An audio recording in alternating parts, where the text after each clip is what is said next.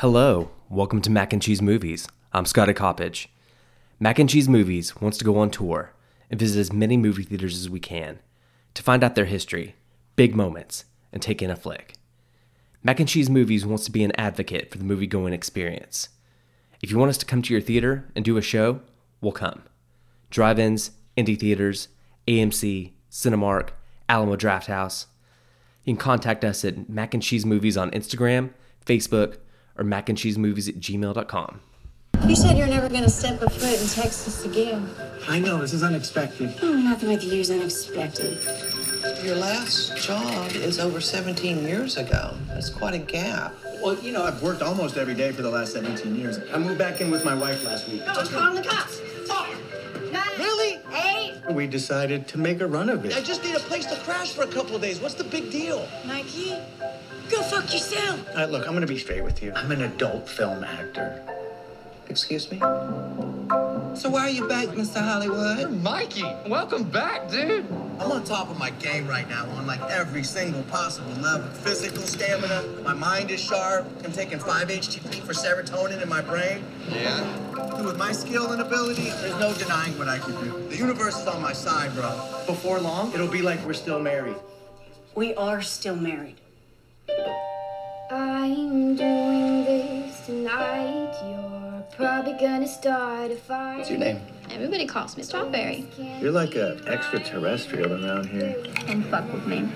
Not. I loved you. Where were you? This cute little town called None of Your Fucking Business, Texas. Hope you had a good fucking time. Now it's time to leave. I think it's cool. You just said, fuck it. I'm gonna get paid for doing the thing I love most. And as long as you're not hurting anybody, you do you, man.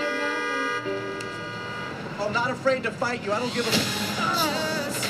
What the fuck? He sucker punched me. I would 100% out cardio that guy. Fuck. Sorry for swearing. The shit got out of control. I came this fucking close to getting shot. This fucking close. The dog's like, oh, he's a good man. I can tell by his nice energy. Your persona non grata. Life's sweet, Sophie. Life is sweet. 24 screens for my birthday on Christmas Eve. Century Rio 24, Plex and XD in Albuquerque, New Mexico. It is one of the biggest movie theaters I've ever been to in my life. It rivals AMC Grapevine 30. They have 30 screens. The concession stand, all the concessions are an assembly line for you to get all your stuff and pay at the end of the line. I'd never seen that before. It's usually an understaffed theater with 4 long lines. This was incredibly efficient. We weren't in one of the big auditoriums that the Spider-Man was in or anything, but it still felt bigger than a lot of theaters you go to. The Rio in Albuquerque would be my go-to theater. If you're in the area, take in a flick. I started going to a movie on my birthday about 10 years ago. I saw things like American Hustle, The Force Awakens, Rogue One, Bumblebee, looking for a good time on my birthday.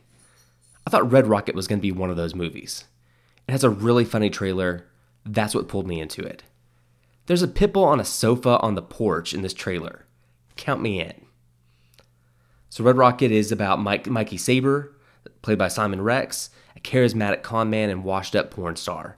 He plots his return to the big time from small-town Texas in this wild, fiercely funny portrait of an American hustler and a hometown that barely tolerates him. When I walked out of this, I felt like crap. Not the best birthday movie, not the best Christmas Eve movie. Mikey comes home, can't get a job. He doesn't have clothes at the beginning of the movie. He wears his wife's shirts and rides their bike around town. Mikey can't get a job because there's a 17-year gap in his employment history because he's been an adult film performer. So he starts selling weed. I don't really think he could stick with a real job anyway. He sells joints in American flag blunt paper. There's a big shot of a billboard of Make America Great Again. There are news clips in the background of Trump talking at the Republican National Convention. There's audio of Hillary accepting the nomination and has video clips about her emails. There's Trump saying, I think this election is going to be rigged. Why is all this out in here? Is it because our protagonist isn't accountable for anything? for taking his wife down this vicious cycle. Then he's involved in this huge car crash, and his friend takes the fall. And there are no knocks on the door from the cops for him. Scot-free. Even when his boss drug dealers are taking his money and clothes, he still has $200 in a trash bag to get out. He's just mooching off everyone the whole movie. He's paying all of August's rent and takes his wife and mother-in-law out. Anywhere you want to go. They just want to go to the donut shop. Anything you want, I'm buying. Chocolate donuts, sprinkled donuts, donut holes, large coffees. $6 and he feels like a hero.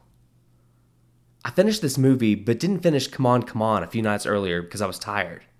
Come on, Scotty, get it together. So he's going to take Strawberry, a girl who is almost 18, who's about to start her senior year in high school, to California to be in the porn industry. There's also a scene where Lexi asks him to go to CPS with her to try to get her son back, and then he says he won't go. You also find out that Lexi goes on Craigslist for sketchy sex work to make ends meet. That Mikey had taken her out to Hollywood and got pulled into the porn industry and caught up in drugs. I just kept looking for some change or something to happen, some justice. Strawberry's a great keyboard player, singer. But if she stays with him, her life is just going to be like Lexi's. So what's the message? White boy gets away with everything? The poor and destitute have nowhere to go? That he's a con man?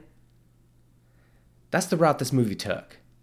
The trailer makes it look fun and like a Little Miss Sunshine kind of movie. Even movies about the adult industry like Boogie Nights that get really dark are able to pull up at the end and avert disaster. Dirk Diggler, you're on the journey with him. You love him. You want him to turn it around. Mikey? There's not one bone in his body that isn't selfish, and he doesn't care who he wrecks to get what he wants. Maybe there was no redemption for him. This movie isn't a fun romp, but it does make you think about things months after you saw it. Maybe it was a good birthday movie after all. Save the Clock Tower, save the Empire, save the cinema. Mac and Cheese out.